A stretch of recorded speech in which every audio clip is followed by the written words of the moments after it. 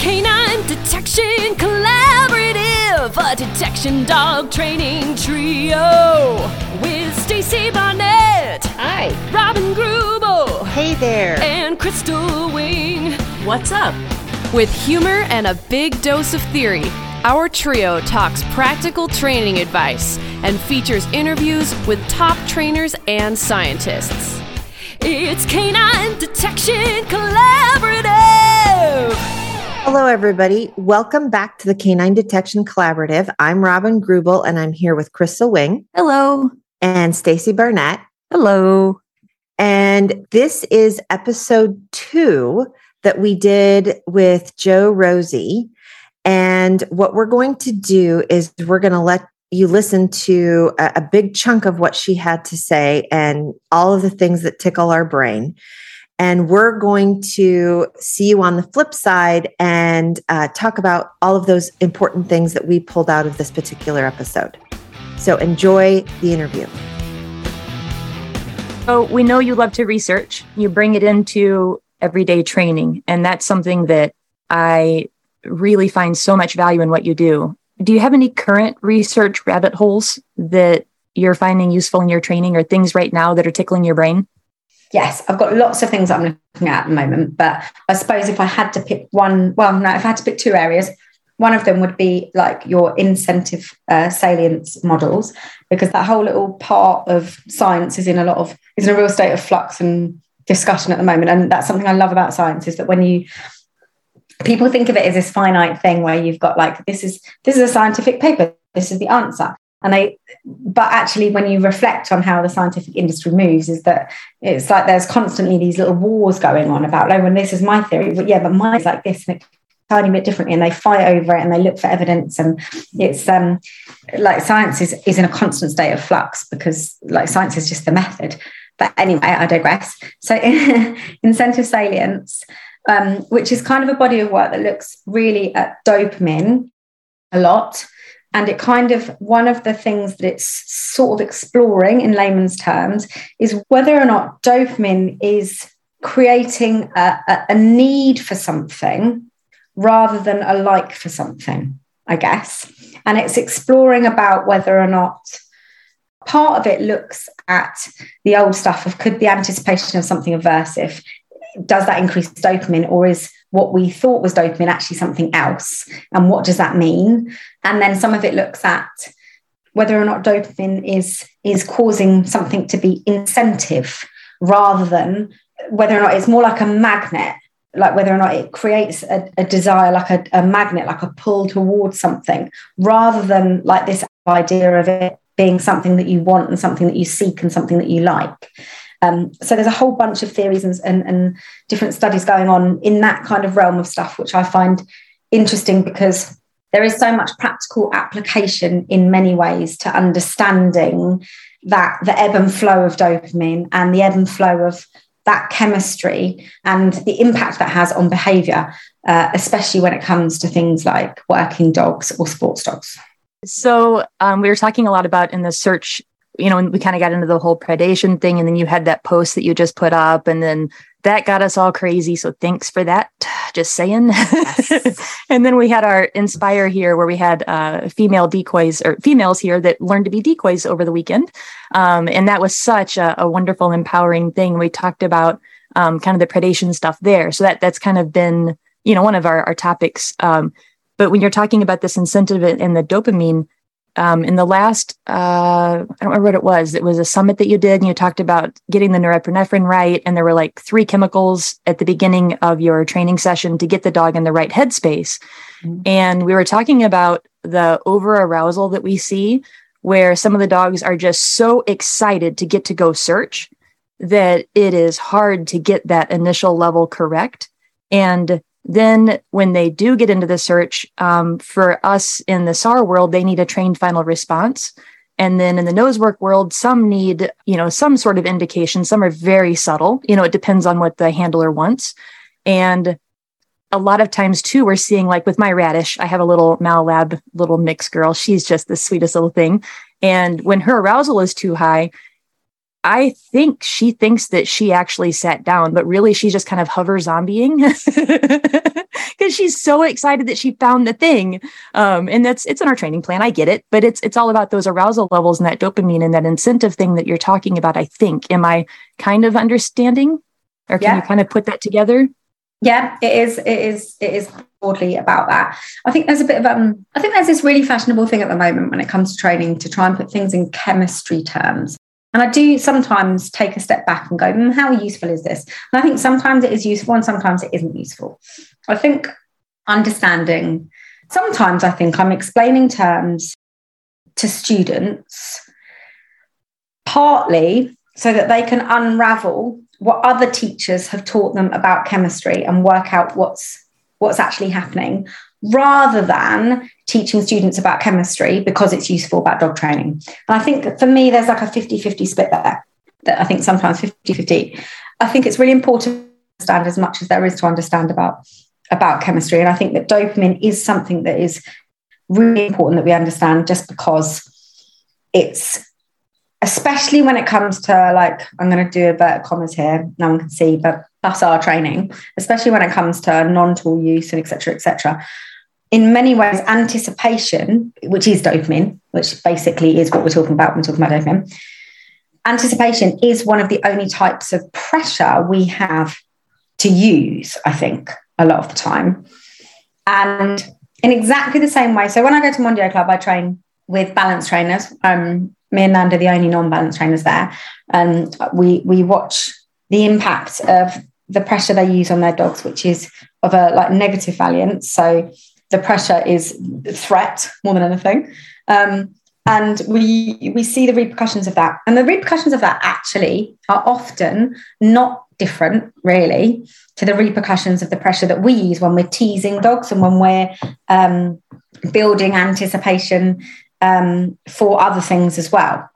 So often you get a bit of a scrambled egg brain, and you get a fluster of, like, what I would describe as a hot mess.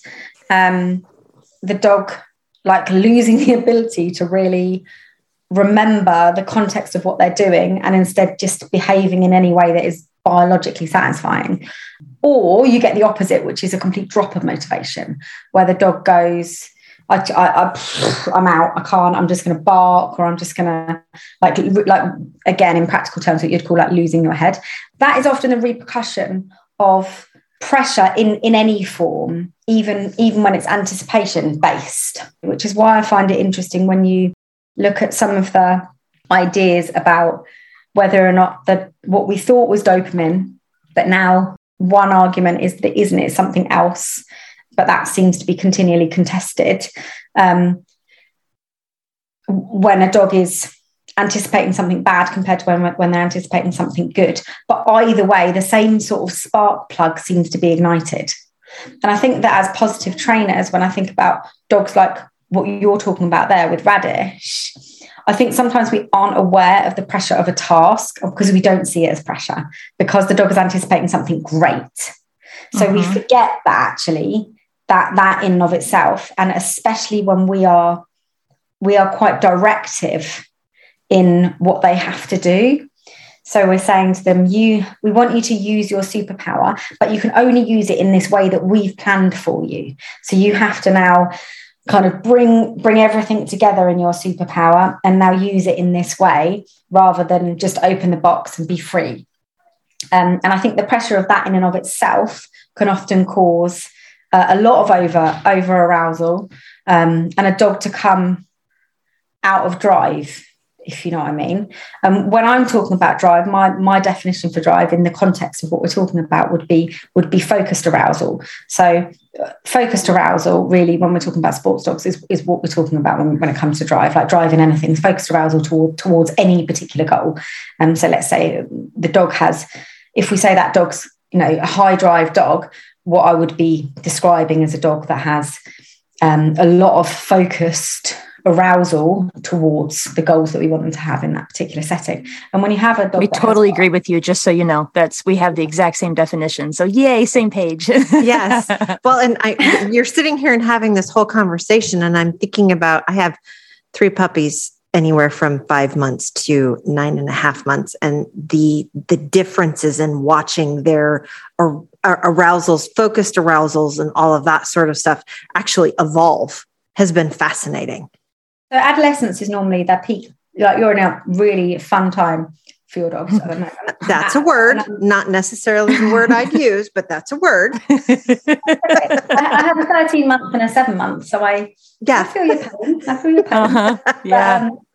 But it's most definitely, that adolescence is definitely when we see those biologically ingrained behaviors starting to come out. You know, like I can count thousands of pit bulls that I started working with when they were young puppies, and the owners going, oh, they're just brilliant with other dogs. It's just the best thing. I've had absolute nightmares. And I'm like, I'm going to set the timer for when your dog is 7 months old, and we're going to have this conversation again. And it's not going to go like this, probably. Like I really hope it does, but I don't think it will, because you kind of just say, look, just everything is a phase, and then you're going to hit adolescence, and then you're going to have some really real phases coming out, and you're going to start to see the drives of the dog.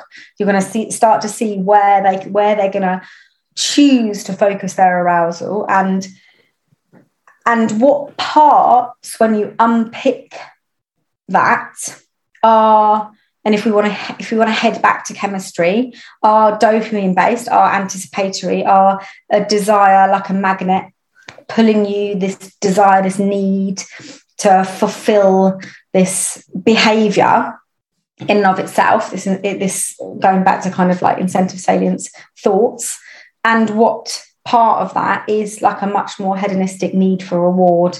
Like, I want the outcome of this behavior. I want to hunt the rabbit so I can eat it. I want to bite the man because I want to possess what he has. I want to possess the sleeve or whatever. But what part of it is driven by itself, and what part of it is driven by the consequence? And I suppose really going right back to the beginning again, that's one of the biggest frustrations I have about the obsession with the quadrant, is that it's so consequence led. And I don't think dog behavior is consequence led. And I don't think that the vast majority of the behavior that we work with, and especially really with sports dogs, is consequence led. Like, we obsess about the consequence of everything, when if you're working with a dog that does have a natural drive for what you're working in, then the behavior itself is the reward. So there doesn't need to be a consequence half of the time. And I remember when I first started in dog training, I used to make fun of the local gun dog trainers who used to say, he doesn't need anything but praise because he's a good dog. He does it for himself. Like, he enjoys the job. And I used to be like, imagine that, doing a job and not getting paid. Like, and I used to be like that girl who preached, like, well, you should always reward him for it. Imagine if you went to work one day and they stopped paying you your salary, you wouldn't go to work the next day. And then as I became a bit more developed and got a bit more experience, I was like, oh shit, they were right. That's embarrassing. I hate that when that happens. Yeah, I was like, damn it. The old guy down the road, he was bang on, actually. They are doing it because they love it.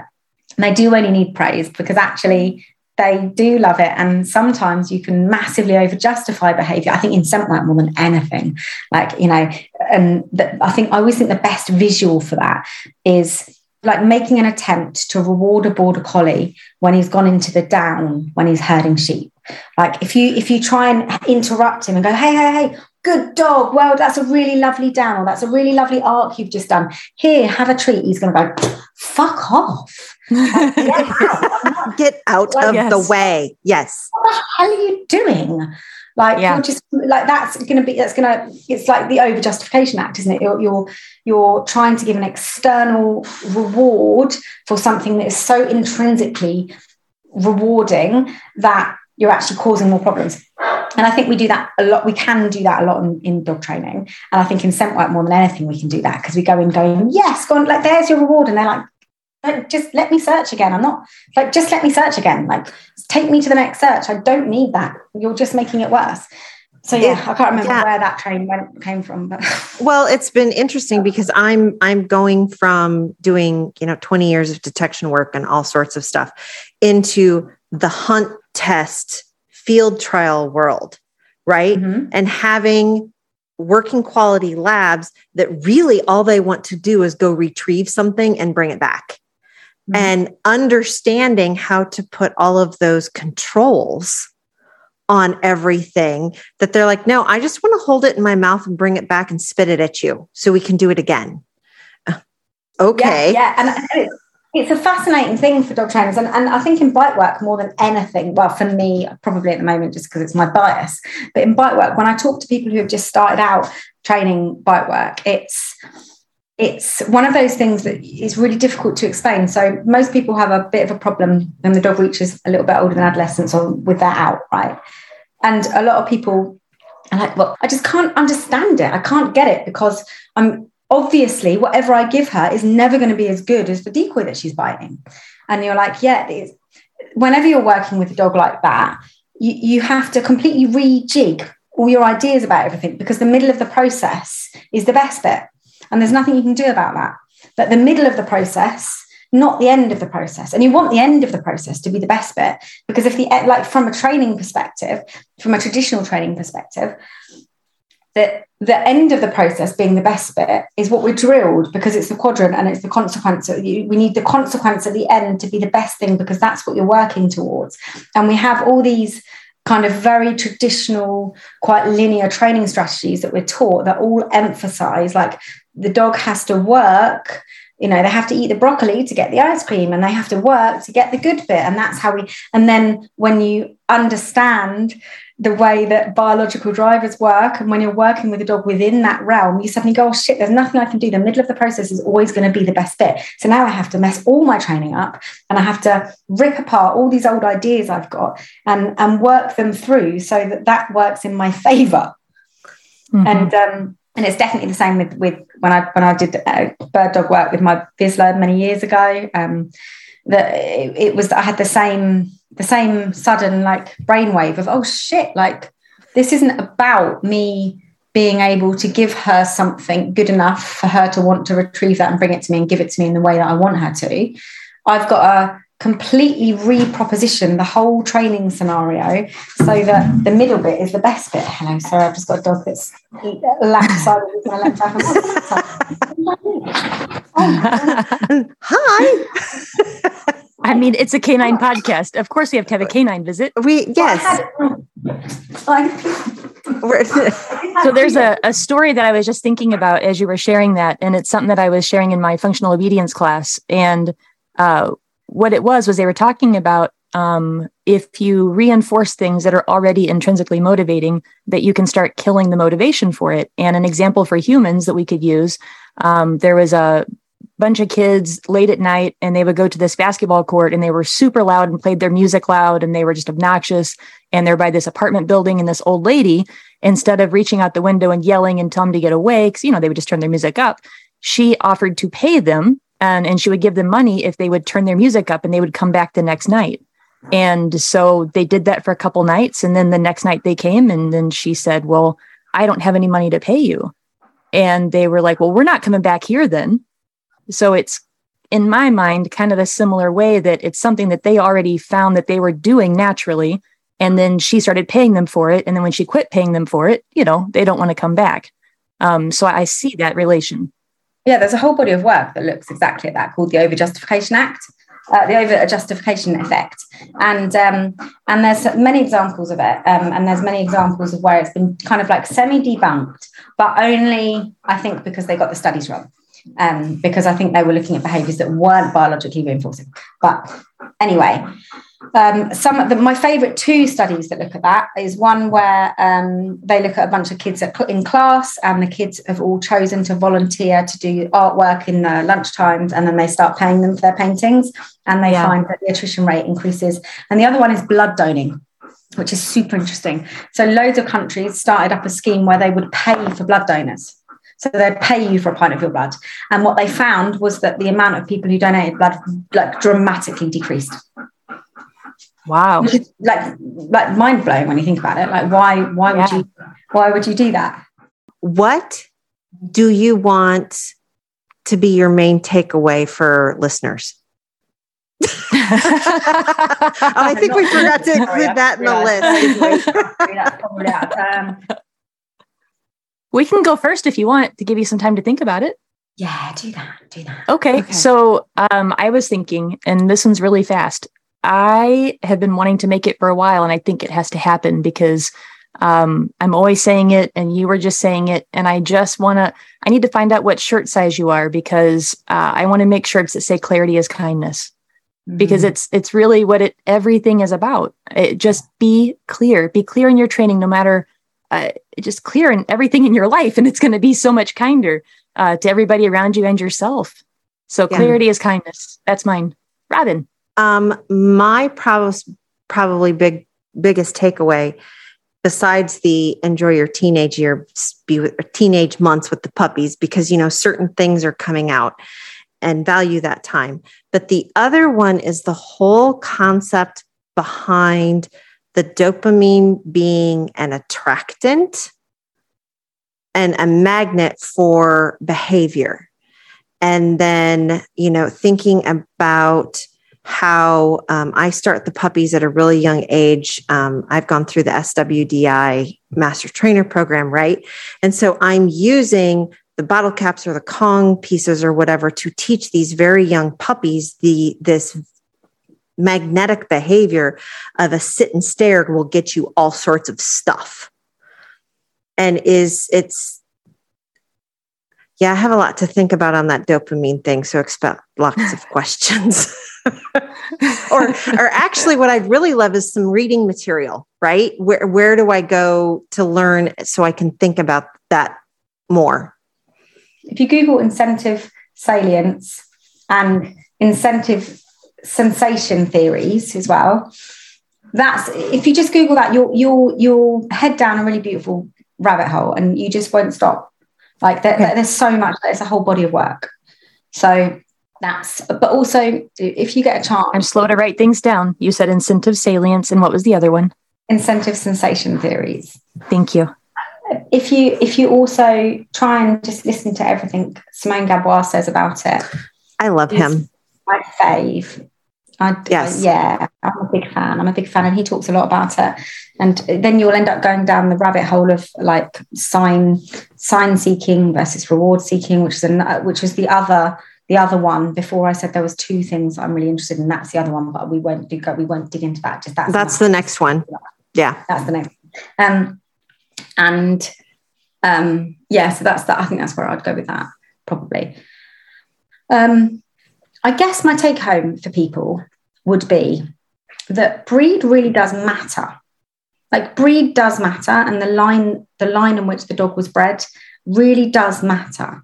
Like anything that speaks to the contrary goes against years and years of practical experience, as well as as well as a whole body of work from many, many other scientists. And when it comes to predation, thinking about what a dog has been bred to do and mastering using that desire to perform those behaviors really is the key to training any high drive dog.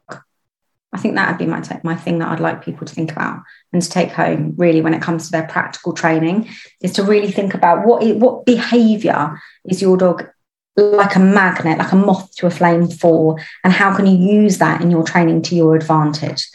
And I suppose remembering that using that doesn't mean it has to happen at the end, and thinking about developing training strategies and jumping outside of that box where we set up an antecedent and we get a behavior that we want and then we give it a lovely consequence, and tearing up that rule book, and instead going, like, things can happen in other orders. If the behavior is the reward, then how can we develop the beginning and the end to allow for a really beautiful training drill and a really clean way of training it that the dog still is going to repeat, and thinking about things in a different way. Because I think that when you start thinking about it like that, it opens up this world of creativity when it comes to looking at exercises that you just don't see at the moment. Like me and Nando do all these training drills and training reps, and I just think like is open to thinking about training in that way, in a different order, and not thinking about it in this linear setup that we've always been taught it in, has really made us train completely differently sometimes. I'm curious, how much time do you spend thinking about it versus doing it? I spend all the time that I can't spend doing it thinking about it. Yes. I think we're cut from the same cloth. I don't spend any of the time thinking about it when I could be doing it. There Exactly. you go. Yeah. Yeah. I love it. Yeah. I think we're totally cut from the same cloth. So we're going to pause there as we think about what Jo-Rosie just gave us with this whole concept of dopamine and incentive salience and incentive sensation. And just let everybody know that all three of us just went down a huge rabbit hole for looking stuff up on the internet and thinking about how this type of a concept may change how we do training and how we think about setting up our training and hides and reinforcement experiences and all of the things. So first thing we do, of course, is go to the lovely Google and put and start typing in incentive salience. And the fascinating thing that came up was a lot of it was related to addiction and how that actually put together. We often talk about making our dogs addicted to odor or addicted to the hide or addicted to the toy, all of those sorts of things. So when I call my Malinois crackheads, I'm actually pretty accurate then. I believe so, yes. Yeah. And I've always said that, especially when they're working, I always feel like they're just high. Their eyes are dilated and blown out and they're just high. And so then talking about the dopamine, yeah, we're right. They're high. well, it is kind of interesting. It's like, if I work with Prize, especially because I've talked about her, I call it a pathological food drive, right? And when I work with her, and it's really interesting, I'll literally, if we do some repetitive behavior, maybe not related to nose work necessarily, but just kind of even just sitting at heel and feeding, when she starts to anticipate that cookie starting to come, I look down at her and all of a sudden her eyes are black.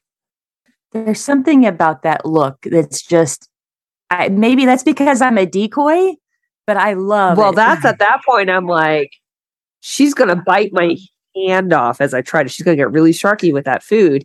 And I see those pupils blown out and I'm like, all right, I think we need to stop now because this is not the behavior that I'm looking for. When she's like, it looks like this like crazed animal sitting in the heel position. So, yeah. But as a decoy, that's the look that I'm always kind of, I'll use the word ate up about. Because you can see it, but then like when they're biting, you can just see them go through this whole bliss. Yeah. And I don't think I've ever seen or felt another creature that you can just feel that everything is right in their world. There's nothing better than that moment for them. Wow. And that's such a powerful thing. And I think that's where my rabbit hole keeps going with Jo-Rosie is I'm trying to figure out, she really twisted my brain around because like she said, the antecedent, the behavior, the consequence.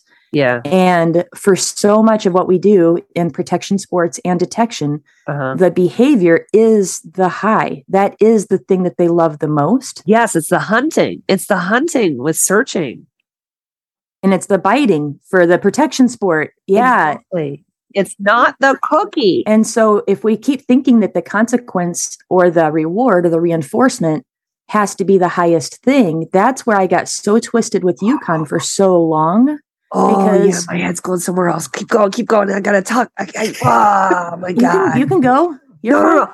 Blank areas. We had that whole episode on blank areas, right? Yes. And we're talking about how the searching is reinforcing and people get so wrapped up into they have to find a hide and give the dog a cookie. Right? But if you've made searching and hunting which is the reinforcing behavior for many dogs, Yes. that addiction, Yes. then searching a blank area can actually be reinforcing for the dog. But see, this is also where it twists my brain a little, because if hunting and searching are the most valuable things, and then we reward that, we talked earlier about, or she was saying, like with the border collie, if you're reinforcing a border collie for doing the normal border collie thing, you'll actually start to squish or squash that behavior because it's already intrinsic. So like when I was talking about the old lady with the kids at the basketball court, if you're rewarding the thing they already love to do. So now do you see the rabbit hole my brain is going in? Oh. So that's where when she said you have to rethink the whole ABCs of training. And I've always said it, it's not but lots of people have always said it, but I always really stress it's not a linear ABC. No. You give the cue, you do the thing, you get the reward. It all kind of flows together in like loopy training. Yeah. But now, okay, so let's say that the hunting, and I'm going to use my Yukon for the example. So I go back and I'm almost thinking I can see how maybe I've caused some issues, but I can't quite get there yet. If hunting and sniffing are his number one, which I've always said, and I've always struggled with that, I have nothing that's bigger to reinforce that.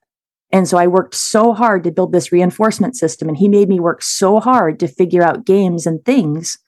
But it was almost like Diet Pepsi, so like hunting is the Pepsi and the reward was the Diet Pepsi. Yeah. Oh, you guys, my brain. Oh God, that hurts. That hurts. But I'm also kind of thinking, my brain hurt. I mean, that's what I mean by that. Because all I'm doing is taking him away from the thing that he loves, no matter how I do it. So I think about this, Crystal, as you kind of reoriented the whole concept of reinforcement for Dash, because Dash also really, really likes going out and sniffing. And so we put that on cue, go sniff, which is then becomes a sequence of behaviors I can reinforce. Yes. Because I told you to go sniff, you went and sniffed stuff. And then you come back to me and I can reinforce that. So basically then what we're doing is we're saying, when I say go feints, go hunt, now I'm telling you to go hunt and sniff for this one specific carrot in this vegetable stew of the world. Oh, Robin, you just answered in my head. I just figured it out. Go ahead. So if you don't find the carrots, I can reinforce you for sniffing. If you do find the carrots, I reinforce you for finding the carrots. Yes. And so it becomes this ability, and I can actually, if I would really choose to do so, reinforce you for finding the carrots by telling you to go sniff again. Yeah. If that is your primary reinforcement activity. Yeah. So the incentive salience, going back and thinking about it, we take the addiction piece of it that they talk a lot about when you start reading more about it. You have that repeated association of that, the neutral stimulus, right? So that's where we're going with that. So by me having the thing that he only kind of liked, but I paired it with the activity of searching, the incentive salience is then saying that the cue is the thing that he wants to search. He likes to search, because that's the whole like and want is the whole idea of the theory. Then he starts to like the thing that he gets when it's paired with the activity. So having the fur ball at the beginning of the search, it didn't have a lot of meaning for him. It was just something was okay. But now it's crack. Right. So because of using the search, so that's thinking of it differently. So instead of thinking of the reward after, we had to think about it differently, but I didn't know what I was actually doing in that way. I was just conditioning it, obviously, but it makes more sense understanding this theory. And you talk often, and I've seen you as you're teaching, talk to students who are so incredibly focused. Their dog may be that food drive dog, Dash. Dash is a lab. Dash really likes food. Even Sheba at this point, she's 8 months old. She still really prefers food to playing with a toy. Yeah. But I can pair toys and food together in our play so that the toy is actually becoming as reinforcing as food. Right. And I think that's what you're talking about is taking the fur ball and pairing it with hunt. Yeah. Because Yukon really enjoyed the hunting portion. So then you paired them two together. And often we do that in a more traditional way of playing hunt games for a toy. Yeah. And this time we had to flip it around. So that previously neutral thing, which is the fur ball, it was okay. It's now assigned incentive salience and it's manifesting as a craving. So anytime I get the fur ball, I can see that now he understands, and you can almost see that he wants to go search. He wants to go sniff. Yeah. And it's not just that he wants to play with the fur ball. He actively wants to go sniff. Okay. So how can I use this for radish now is what I'm thinking. Right. Well, which is a really great concept for us to think about. It, we talk about developing a reinforcement system for dogs. Yes. And we want them to be crack addicts for that toy or addicts for the toy. And then getting the toy is the reinforcement for finding the carrots. Yeah. And being able to, for those dogs that may not follow, for those of us who go out and buy puppies and want to do this with our own dogs, and we're not going through the whole professional cycle of pre-screening the dog that you're going to train, I will only take dogs that like Kongs, or I will only take dogs that like tennis balls on a string. Yeah. And because it fits the philosophy and the methodology that you train, there's those of us that are a little crazy, like all of us on this call. Hey, go get a puppy. Oh, Stacy, come on. Own it. I do. And love you. And we try and do this fun, exciting game with this dog, and we actually have to go through the whole process of figuring out how the dog ticks. And some of them tick like cuckoo clocks, and some of them tick like grandfather clocks. And you just have to figure out all the different ticking. And you learn them as you go. And sometimes and they change. They do. And sometimes you find out just by accident that there's something that they really, really, really want. I remember I was at your farm, Robin. I'm taking my dogs out to go to the bathroom. And I think you were teaching the Canadian search and rescue folks, right? So I was just kind of like doing my own thing. I took Prize out in the morning to go to the bathroom. I had her out going to the bathroom, and she encountered one of those little balls that now we call the crystal ball, right? And because Crystal gave them to me, that's why I call them the crystal balls. And they're just like these like rubber balls. It's like I think it's like old toys like mashed together, and it's all their leftovers. It's their recycles. Yeah, they're kind of gummy. And we'll put a link in the show notes. Oh yeah. We'll put a link. Don't buy them all because I need to stock up, because if I lose one of these, I'm toast. And so here's my dog, who I always talk about having this pathological food drive, because her food drive, I've never seen anything like this before. And what's interesting is, as I'm taking her out to go to the bathroom, she discovers one of these balls, and we started to play with it. And all of a sudden now that is her crack, that ball. So I'm finding that my dog, who has like food drives like I have not ever seen before, Labrador, but it was like Labrador, like extra, like extra Labrador. And this crystal ball is not made out of crystal. It's actually called the crystal ball. We call it the crystal ball because it comes because of crystal, has turned into something that is kind of like Brava with her blue ball.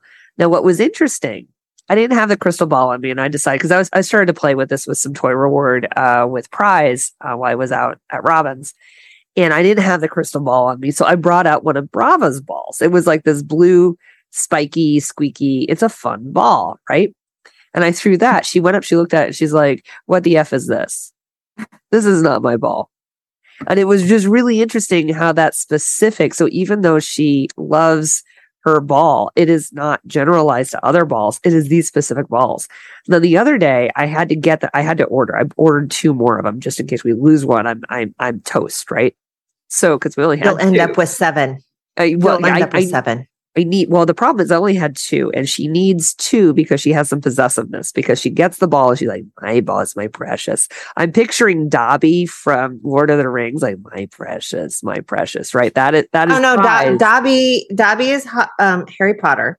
It's that's Dobby. You can't confuse the 2. And I don't even watch movies, so I have no idea what you're talking about. I thought Dobby was the thing with the ring. No, that's Gollum. Oh, Gollum. Sorry. I am not a Lord of the Rings. I think you just probably made us lose a lot of listeners right there.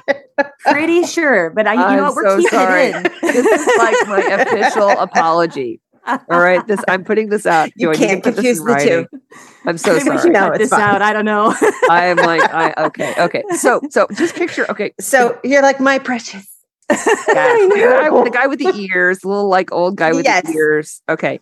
That was a hobbit. My precious. Yes. Right. That's Prize with her Robin. ball. This is so ridiculous. So that's her with her ball, right? She gets that. She got her ball. She's like, my precious. So I needed to do 2 ball with her. And then I got the drops. And so she was retrieving. She got the drops. So I have to have 2 balls. This all goes back to that. I have to have 2 balls. So I took these. So I ordered 2 more because if I lose 1 ball, I'm up a creek. So I buy 2 more balls. And then I'm like, toast. I'd be toast. Right? Or up a creek. Up a creek, whatever. So I buy 2 more balls and I take her out in the backyard to make her realize these are the same balls, because otherwise I didn't want her to think, well, that's not my orange ball, or those aren't my, So then she's like, oh yes, these are the same balls. So I played with her and I brought her in and she's like, where did you put my balls? Like, it was crazy. Right. And so I put them in like this bowl and just put them on top of my cabinet. Just think, I got to get these out of her way. Well, next thing I know, she can smell them, right? Because, hey, I've got a dog. She's a dog. Exactly. A nosework dog. Yeah. Trained, specialized. A detection dog. Exactly. And she's got a really good nose. Trust me. She is literally climbing my furniture, trying to figure out, how do I get up on top of the cabinet to get my balls back? So it's really interesting how something like that. Anyway, long story short, too late. I put that bowl with the balls in a closed cabinet over my refrigerator because they are apparently that valuable. So my point is, going back to the beginning of the story, is that we sometimes accidentally find these reinforcers for our dog. So we can have this whole history with our dog thinking and the assumptions that, well, my dog is a food dog. My dog has pathological food drive. Then all of a sudden we find a crystal ball. and I think the point is that we have to be available and open to the fact that we are going to learn more about our dogs and what they really want as we go. Am I totally off topic? Yeah, no, I love the openness, because I think that's what I'm feeling with everything that Jo-Rosie said. Because I think at first, when we first recorded this, which was a month ago now, because we needed time to process. Yes, we did. And I mean, time. As much as we've been teaching and everything, I've had to listen to the interview that we did. I think I've listened to it 4 times. And every single time that I've listened, I've gained more based on where I am with Radish, and then thinking about when I'm helping my teammates. So one of the things that I'm also thinking about is tracking. So with IGP tracking, they have to put their nose in every footprint. And then there's a very sharp turn, either right or left, or even an acute turn. So it kind of goes back on itself. Oh, wow. The dog, even if they can smell the track that goes to the right or the left as an acute turn, they can't skip any steps. So we're asking them to do something that's very unnatural. You have to keep your nose in those footprints until you get to that exact turn. And then you have to continue that. And you can't take your nose past the footprint. So they can go not even a body length. They have to stop themselves and then reorient to the direction of the track. So just in case you're not familiar with the style. So here's the concern that we have sometimes. And I had this with Quinn. He loved tracking more than anything else. So I'm back to that whole thing of like Yukon loving the sniffing more than anything else. So then along this track, you'll have a carpet, a wood, and a leather article. Okay. And the articles, we always say, become punishing. And even just last week when I had Yukon on the track, Nancy was so nice to me. She laid a surprise track and I showed up and she put her billfold on the track. And, it's just something fun. And when he started to get up to it, you could see the moment that he could smell it. His tracking became very avoidance. Oh, because it was the end of the pleasurable. It wasn't even the end of the track even, but he knew that he was going to have to lay down at this article and he wasn't going to continue sniffing. And so traditionally we always reward the article with a big play or a big food or something. Yeah. But that's not rewarding. Having to stop tracking is the worst thing you can do. Okay. So then we started rewarding the article, which is getting to track some more. Right. But you have to keep the same consistency and speed of the track. So then when they've had to stop at this article and they really want to keep tracking, if you say, okay, well, your reward is to get to keep tracking. Well, when they start the track back up, they tend to start off too exuberant. Okay. So it's a weird kind of problem we're running into. So then we start putting spikes. Yes, because it's the reward is to get to track and you can't rehearse jumping up to go track again. It needs to be a very calm, methodical footprint to footprint. Yeah. So this has really been tickling my brain. So what we do with nose, when we're doing multiple hides, this is kind of reminds me of doing multiple hides with dogs who are really into the searching, right? And maybe dogs who tend toward high arousal. I'm kind of thinking about actually one of my students' dogs and her dog. She's got a dog that just completed Elite Champion. We started to work on the fact that he loved the hunt so much. We use the reward phase at the hide to lower the arousal. So I also kind of do this with Prize. Like when she gets to the hide, she's all excited because the hunt is very, very rewarding for her. She gets to the hide. I reward her in such a way to lower the arousal. And then I resend her in a lowered arousal state because I know that arousal is going to spike again when she starts to search. But the problem with this is I still need the intensity of that tracking. So I can't really bring my arousal down. Well, you just want to just edge it down just a touch so that you don't get that explosion out. And I don't know about from a tracking perspective, but I don't want to like really bring down her arousal. It's just a get like using get your head in the right space. Yeah. Yes. Or get all the squirrels going in the right direction. Yeah, get your stuff together. It's a refocusing. It's actually not even right. Exactly. That was close. But you know what? This is already going to be an explicit episode. If you listen to Jo-Rosie, oh, that's right. I forgot. Right. I love Jo-Rosie. I know. Oh I my do gosh, too. it was so. And I'm just sitting here going, it's an E. It's an E. It's an E. So can we just do explicit from now on? It would be so much easier. It would be much easier. So, but the point is that it's actually not even so much of an arousal lowering. So maybe I'm using the wrong terms. It's more of like a focusing. Yes, it's just kind of like it get your act together. And I usually even though I don't have a sit on Prize as a final response, when I reward her, sometimes I ask for the sit because it just helps to kind of get her brain focused. Like, little girl, we got to focus here for a second. And she goes, oh, okay. Yeah. I can do this. Here's your cookie.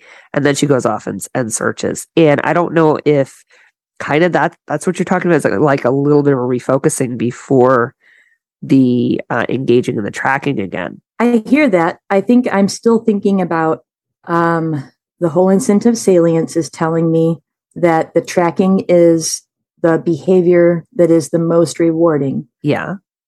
If I can put something before that, even kind of like I did with Yukon and the fur ball, I wonder if there's something that I can use there to also kind of work it. Is there like a tactile, just a refocus, like just putting your hands on them to just kind of help them to go, okay, before you start? I'm just kind of brainstorming a little bit, like. But it's not even the before I start. I think I'm going back to making articles not feel punishing. like a punishing thing when they're tracking. Right. And I was thinking about the when he starts to track again. Yeah. That And I you think have I a feel lot like of- I can work on that because I Okay. could even work on my start routine of making my start routine a very focused thing. And Yep. it'd be just like in nose work when we're doing a reset. Right. So we're just resetting the track again. So it could be I start my track from a down from now on, Yep. and then I can build that habit. So I'm kind of feeling good about that. Yeah. It's the how do I make the articles Yeah. not become a consequence that is a negative thing. And that would be done, I would think maybe you could think about how you reinforce a controlled restart.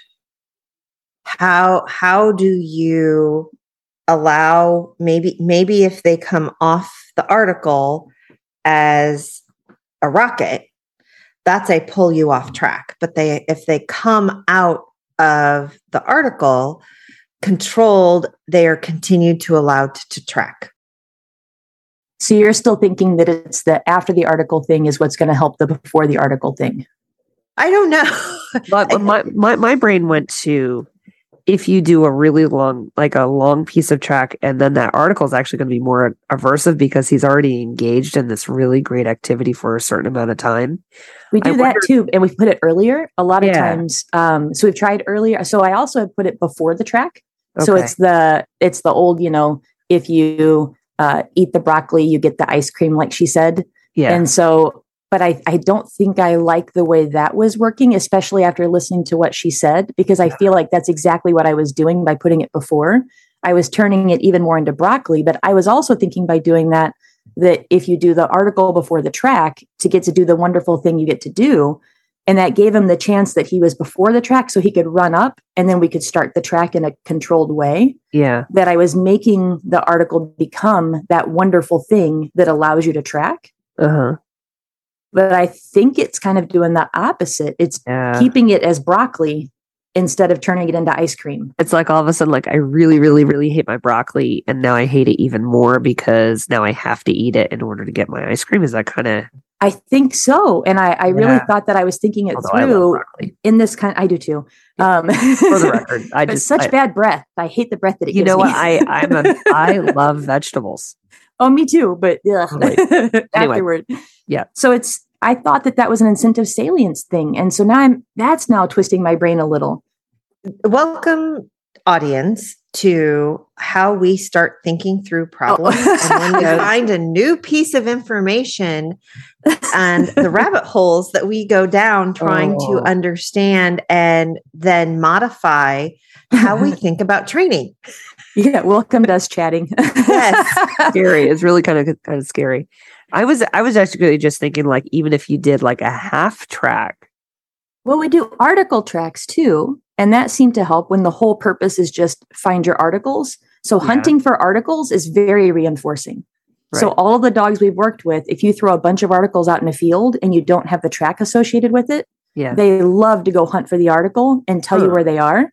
And then you take that article up and you tell them to go find the next article. Yeah. And they go and they dive after the next article. They love that game. Okay. So I think that's the answer. They get to play the article hunt game, which then after they find 5 or 6 of them, which they love that game, now that allows them to go into and do the actual track.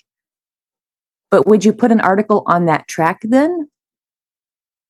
Sometimes not. Right. You don't have to. If they've done all of the articles beautifully, you could just, let's do a short track. Maybe there's no article. It doesn't have to look like a competition track. Right. So as part of the training plan. Yeah. Well, because remember, we talk about teach the dog, train the dog some more, then test the dog. That's what your trials are. They're testing the dogs. Yeah. It doesn't mean, and this is the thing that I see a lot in our detection dog world. Well, we have to set up our training problems exactly like certifications or exactly like a test or a trial. And we train. You are training a certain set of skills. So make sure that whatever you're training, it doesn't have to look like a trial. Doesn't have to look anything like a trial. You don't have to do, your setups don't have to look anything like what you're going to find in a trial at all. or a certification or the fact that you always trial/certification. It doesn't have and this is the it's interesting because you fall into those habits of, well, the certification says that everything has to sit for 30 minutes. So we set out all of our hides and everybody stands around and talks for 30 minutes. And then we start going to, work. And I think that actually does our dogs a disservice. It's an assumption based on what we believe, or what we've been exposed to, that all of a sudden we layer that onto how we train. Yeah. So this incentive salience theory for me just was a game changer for my tracking for a couple of the dogs, because I'm going to use the behavior that they already love, which is going out and hunting for 5 or 6 articles. And I think a lot of people will use article tracks, and I don't really, it's more punishing. I haven't found that to be something they really enjoy. Yeah. So instead I'll take 5 articles out. I'm going to throw it in the field random. I know he loves that game. He'll get to go out, find those articles. And then from that last article, I'm just going to send him to the track. So he's doing one thing he loves to one thing he loves. Yeah. And then at the end of the track, right in the middle. Yeah. Yeah. And then at the end of the track, which will probably be like a 600 pace track, just something nice and easy, no articles. Yeah. And then at the end of it, I think, I don't really know how I'm going to end it without the article, because that's something he's been used to. I think I might just have a fur ball come out of the sky. Yeah. Yeah. Oh, you guys, I'm so excited. I can't wait to see how it goes. Okay. So this, we still have 2 more chunks of the Jo-Rosie episode to talk about? So many things. Yes. So thank you for helping me today. Yeah, you're welcome. And thanks everybody. And make sure to check out the website, sign up, and make sure to follow us on Facebook. Canine Detection Collaborative. We appreciate the time you spend with us. If you liked this episode, not only should you follow us so you don't miss the next one, but please also rate and review us in your favorite podcast app. For info on collaborating with us, go to K9DetectionCollaborative.com. That's K9Detectioncollaborative.com, where you can find our socials and pick up our latest monthly freebie. Join us again to talk training in the next episode.